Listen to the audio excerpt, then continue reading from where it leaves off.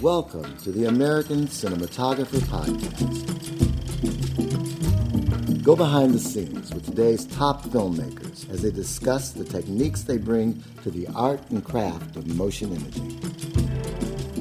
For more information about the project and filmmakers discussed in this episode, as well as production images, visit the podcast section of our website at ascmag.com.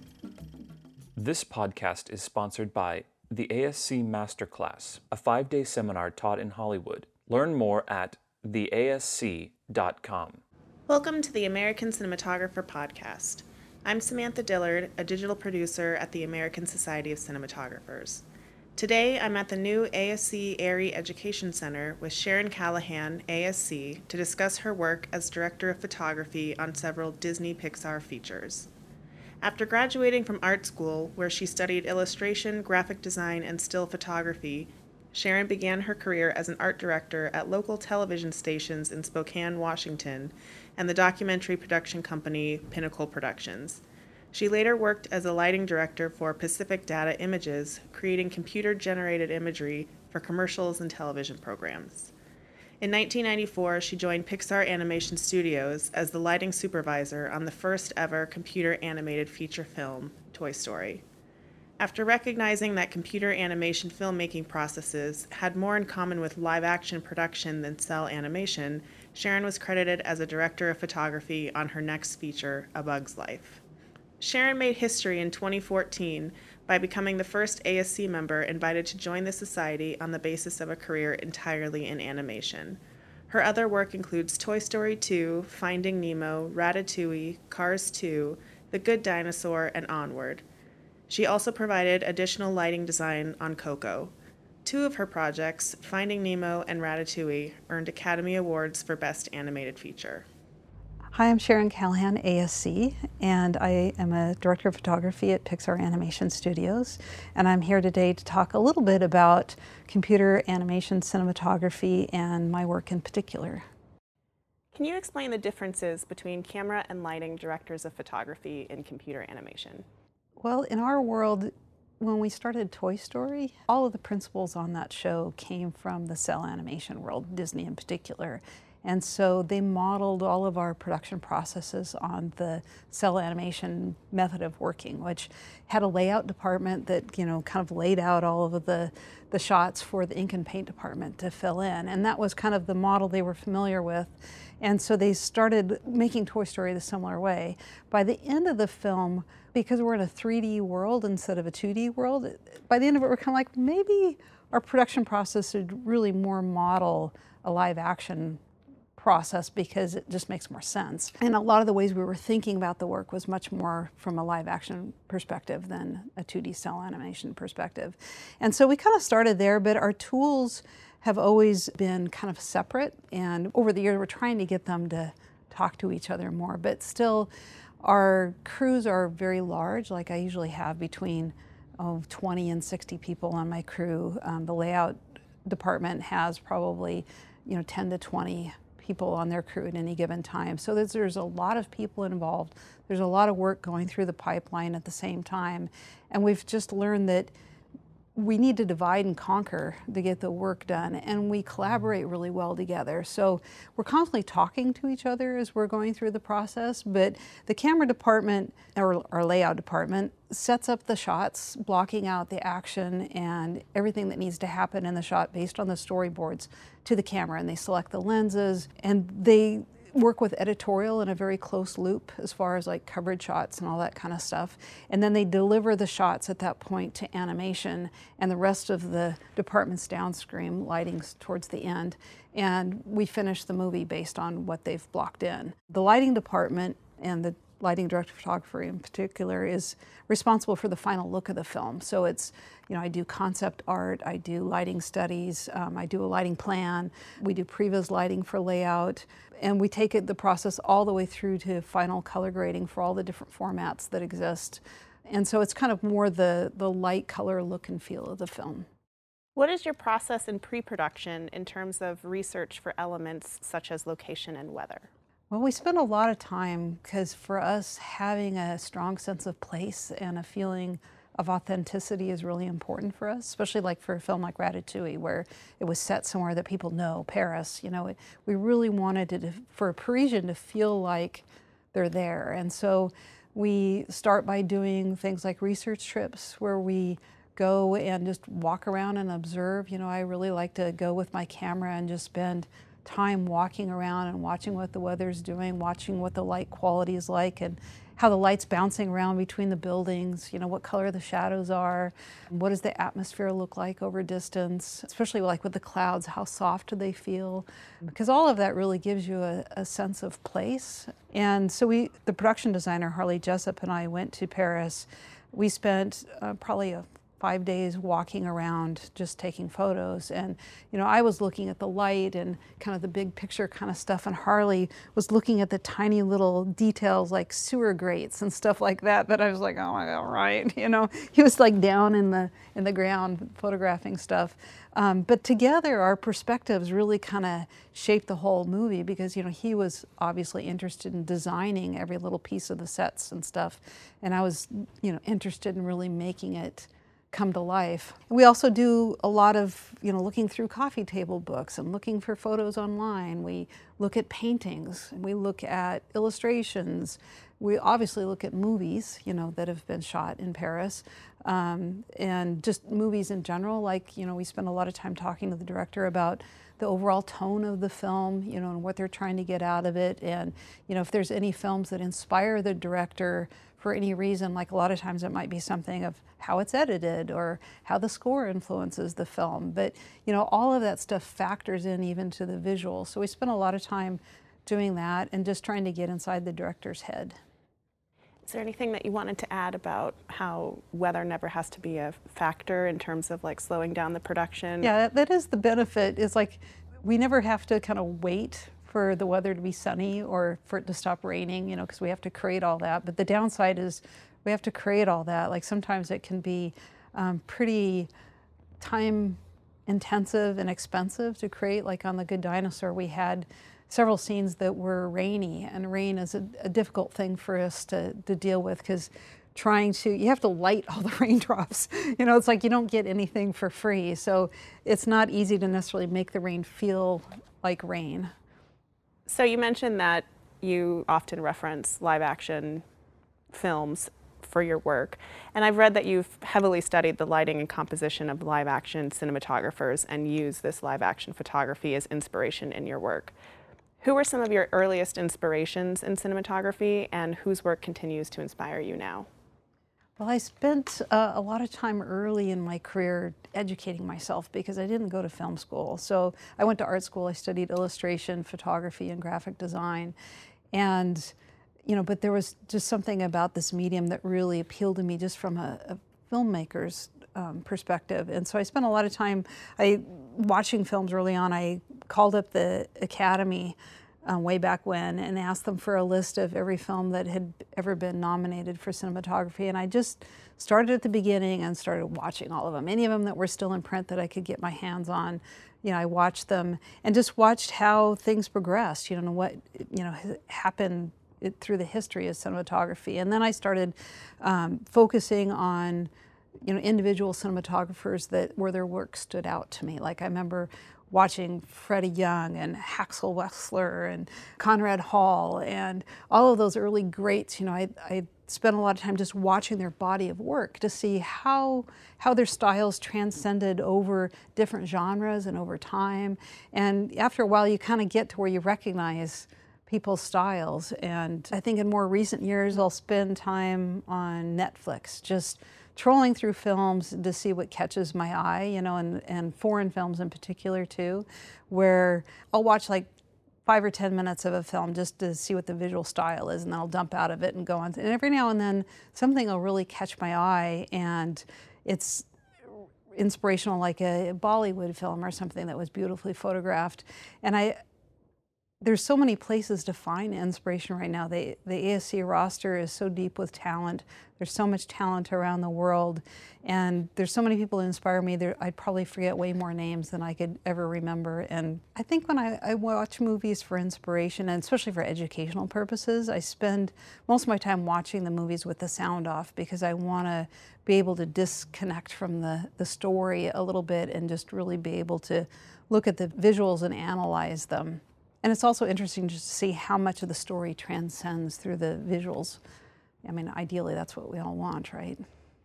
You also paint landscapes, which is something that director Peter Sohn wanted to exploit for the look in The Good Dinosaur. How have art and painting affected your work throughout your career? Well, I think art is where it started it all. You know, I went to art school originally, and the early classes I took in color design have probably had the biggest impact on how I see the world, you know, how I see the world when I'm trying to create an animated film. And painting is a way for me to kind of continue that education and to continue just really looking at how light works in the physical world and how I can exploit it to create emotion. And it's just fun. I like being outside. I like looking at color and light, and it just makes me happy. And one of the things that, you know, when I am on location painting that I find is a really good exercise for me as a cinematographer is that you have to learn how to organize a chaotic image. You know, you look out at this world and it's like, whoa, how am I going to make that look like anything? And you spend a lot of time learning how to simplify detail, how to reduce messy, chaotic shapes into something that's digestible to the viewer, you know, how to create structure. And I find that all of those, you know, exercises really help me when I'm, you know, looking at an image for a film of like, how do I reduce it down to the essential details that we need for communicating the idea. Your credited title has varied on projects, starting with the lighting supervisor on Toy Story, which was the first ever entirely computer animated feature. Then it was director of photography on A Bug's Life, Toy Story 2, and Finding Nemo. And finally, director of photography lighting on Ratatouille, The Good Dinosaur, and most recently Onward, among others. Can you explain the differences between these positions and the evolution of defining this role as computer animation has developed from Toy Story to Onward? Well, on Toy Story, we didn't really have the concept of a cinematographer on the film at all. We were finding our way and trying to, you know, like I said, base our workflow on a cell animation workflow. How my title has changed from just plain director of photographer to lighting director of photographer is really, my role hasn't changed a lot, you know, over the years. It's more that the director of photography for camera or layout, you know, has really risen up to be a major contributor on our film process. So it's more of a recognition of what they contribute to the film rather than my role really changing. Who are your closest collaborators on any given project? Well, the director, obviously. I work really closely with the production designer, the art directors, the various department supervisors, like sets, characters, effects. You know, I obviously have my supervisors and leads in my entire lighting crew that I work really closely with. Production management, definitely. You know, our crew size is probably 250, maybe 300 people at the max. So there's a lot of people that we interact with on a daily basis because it's a highly collaborative workflow. You manage a team of 30 to 60 lighters. What is your process of delegating work so that the lighting is cohesive and the shots look like they were lit by the same person? Well, it's a combination of delegation and also just the processes we set in place to try to create continuity. I have usually some supervisors or leads that I rely on heavily to help me through all of the process. I usually create lighting studies that are targets, you know, for us to match to. We tend to, you know, try to create foundations to help the film have a style and hang together. Like we have a LUT that we establish early on. That's kind of our base look for the film. We set up foundation lighting, which are lighting rigs that can help be the underpinnings for all of the different set lighting. We do what we call master lighting, which is set lighting essentially, where we're lighting the scenes independently of the camera, just getting the set lit. And then once the camera's in there, we light to the camera for every shot and do all the character finessing and everything to make them look good.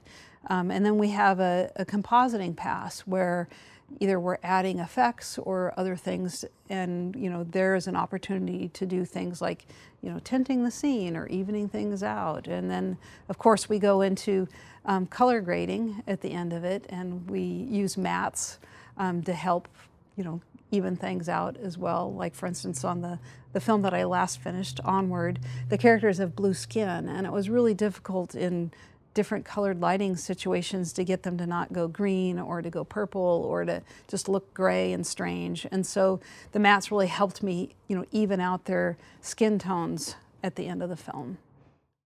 You've mentioned that the photography in your work represents an enhanced reality. It's realistic, but not necessarily always photorealistic. As such, you're able to create images that are difficult to capture on camera, such as sunlight sparkling on water. And you've mentioned that sometimes you want to capture how you feel when you look at something versus the reality of it. Can you explain that a bit? I think that the computer animation world, we're always asking ourselves, why animation? Like, why are we making this film as an animated film? Should this be a live action film? So for us, we kind of have to have a good reason for it to be an animated film, like we're creating a world that can't exist in the real world, or we're stylizing it in such a way that it doesn't look realistic. Also in the past, we didn't really have a renderer that did a very good job of making things look real. And more recently, we've gone to a path trace renderer that will give us a better approximation of reality, but still, the computer is only a simplified approximation of what reality can give you. So there's always going to be some kind of compromises, but a lot of it comes down to the stylization that the director wants or the production designer wants of, what things in this world are we going to exaggerate or push to give us a certain feeling. Like for instance, when I look at an image that's just rendered in our renderer, it looks computer generated to me no matter how realistically we shade the objects or the lighting, because it doesn't quite capture what a camera can see. It doesn't quite capture what your eyes can see, especially like for instance in a scene that has lower light levels. The color in the darks tends to be a little gray and muddy. And, I look at it with my own eyes and I see rich color. So for me, it's like an opportunity of like, well, I could go with what the computer gives me, or I could choose to come up with some tools or techniques to enhance what's there to create an enhanced reality. And you can argue about, well, that's not physically correct, but what is physically correct, really? So for me, I just look at it like, what do I want the final image to look like? And how can I use the tools that I have, whether it's photorealistic or, not, to give me that look. Is this what happened with Ratatouille in making the food look really appealing? Yeah, like for instance with the food in Ratatouille, it's like I spent a lot of time looking at good food photography and bad food photography. And believe me, there's a lot more bad food photography out there. But one of the things I noticed is that you never see grays in the darks in foods. It's always really rich color for it to look appealing. And so that was one of the things I was trying really hard to get rid of, is the natural inherent grays in the low light levels in the computer. And so we added some processing in there to get the colors to really be rich in the shadows and rich in the darks. And it really, I think that's the biggest thing that makes the food look good, or at least reasonable in that film. But I also didn't want to light the food separately from everything else. So I used it as a look for the entire film, especially for the skin tones, but also the sets and everything. I really wanted it to have a juicy look in the low end. I've also read that some of your images make you feel homesick, which I found really interesting. Could you explain that?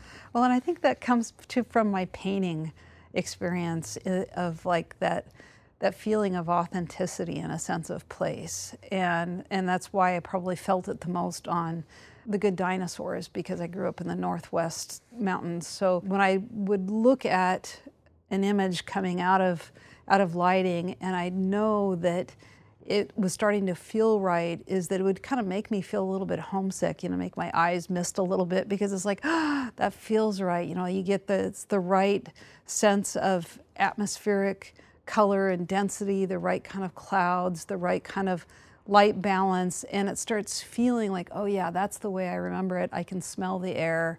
I feel like I can touch things. On Finding Nemo, you've said that without the dynamic lighting design, it would just look like fish swimming in air. And throughout your work, you really pay attention to these small details to make the pictures look more realistic, like your use of light through steam, mist, and rainbows in The Good Dinosaur. Can you explain the importance of these small details and provide an example from your work where you think they make the biggest impact? So on Finding Nemo, the way the shots would come into us a lot of times would be literally a fish swimming in air. There was no set. We didn't have a fancy render to do fancy water simulations or anything. So we had to kind of create it out of nothing. So a lot of it was spending time trying to break down what makes water look like water, what tools and processes do we need. I spent a lot of time snorkeling and hanging out in a swimming pool, just looking at things like the light caustics on the bottom.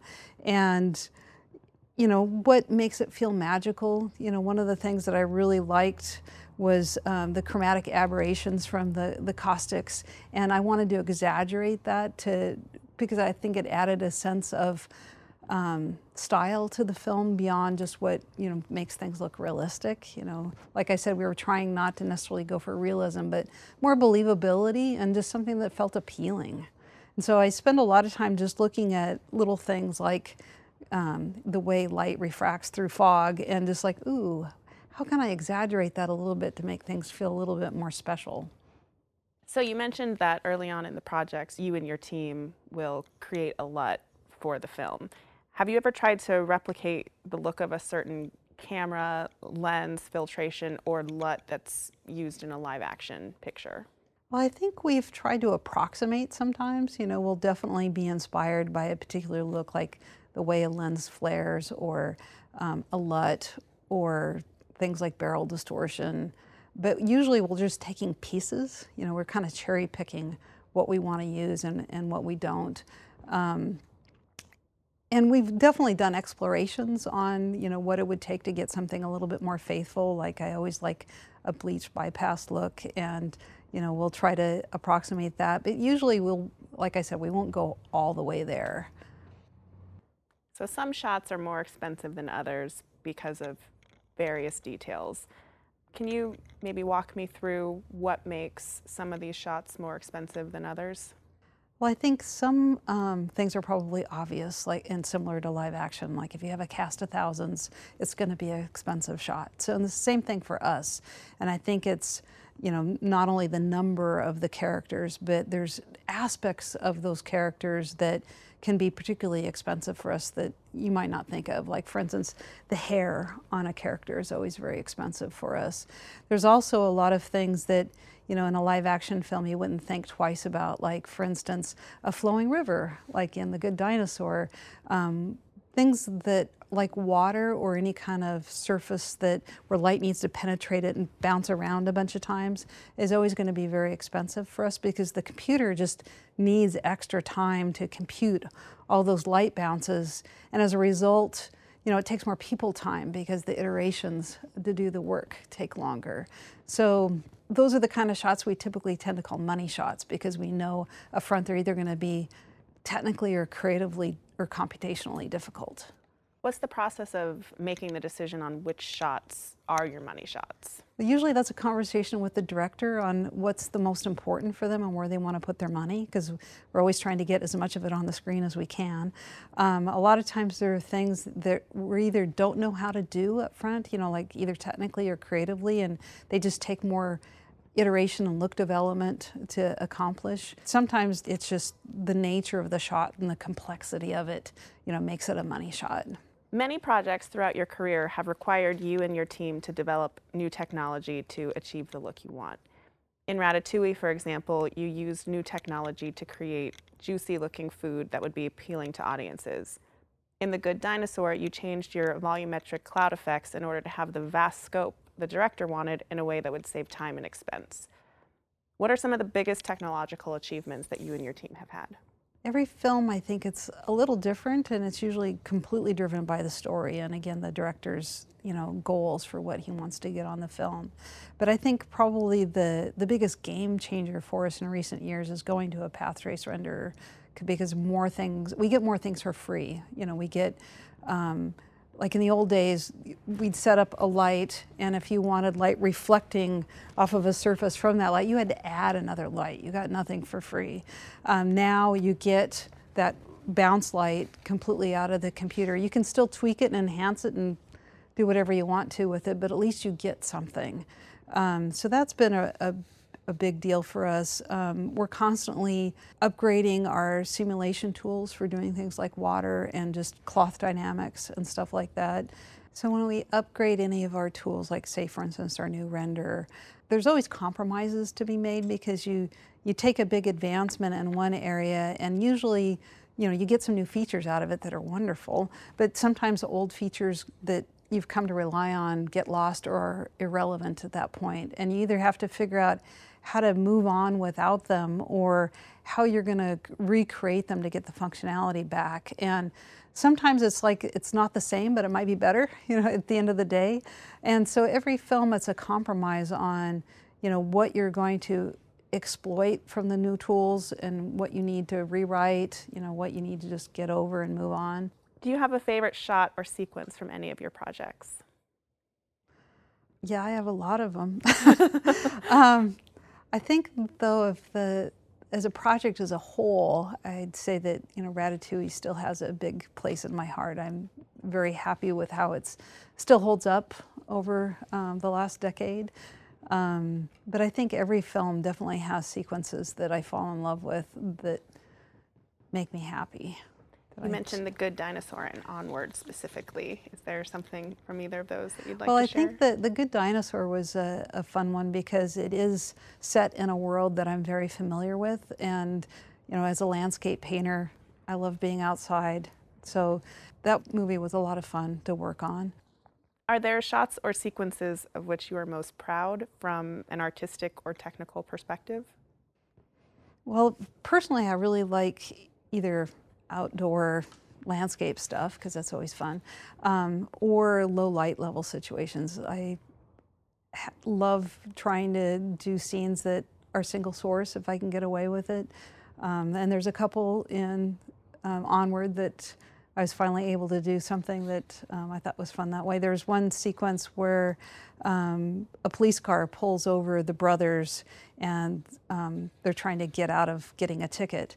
And the scene is completely lit just by the police car. And the thing that I really like about that is I've always wanted to just do a scene that was set and everything was completely black. The sky is black. You can't see anything beyond where the characters are standing, and that's something you probably see a lot in live action, but in the animation world, we like to celebrate everything. Everybody puts so much work into every single detail that we tend to add enough light that you can see all the richness. But this was a scene that we really wanted it just to be intimate between the characters and a little bit tense.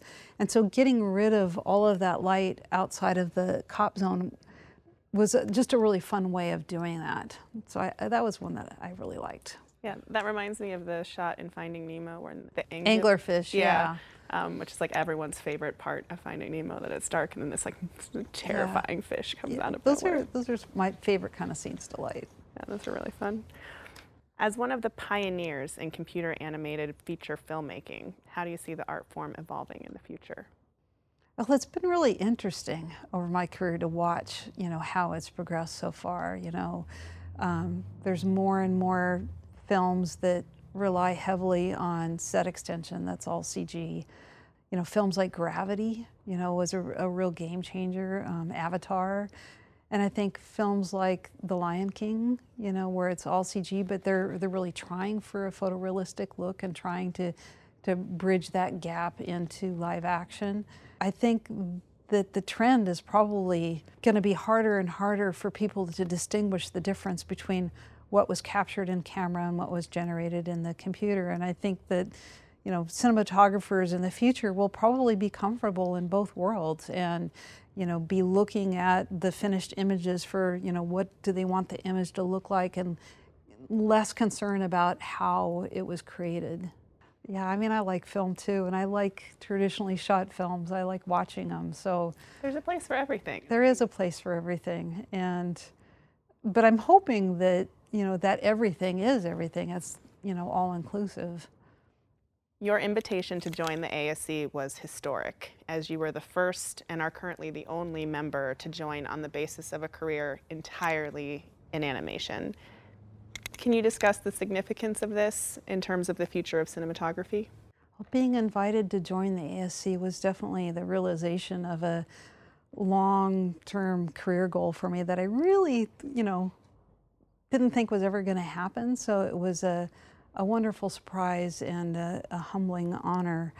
I like to think of it as kind of an extension of the ASC's motto of artistry, loyalty, and progress, you know, and that it's a sign of progress to the future of, like, you know, what the future of cinematography might be, and a recognition that, you know, the artistry in creating a computer-generated film is very similar to the artistry of creating a live-action film, and that we're just trying to make images that resonate with the viewer and draw the viewer in and emotionally support the story and hopefully look gorgeous.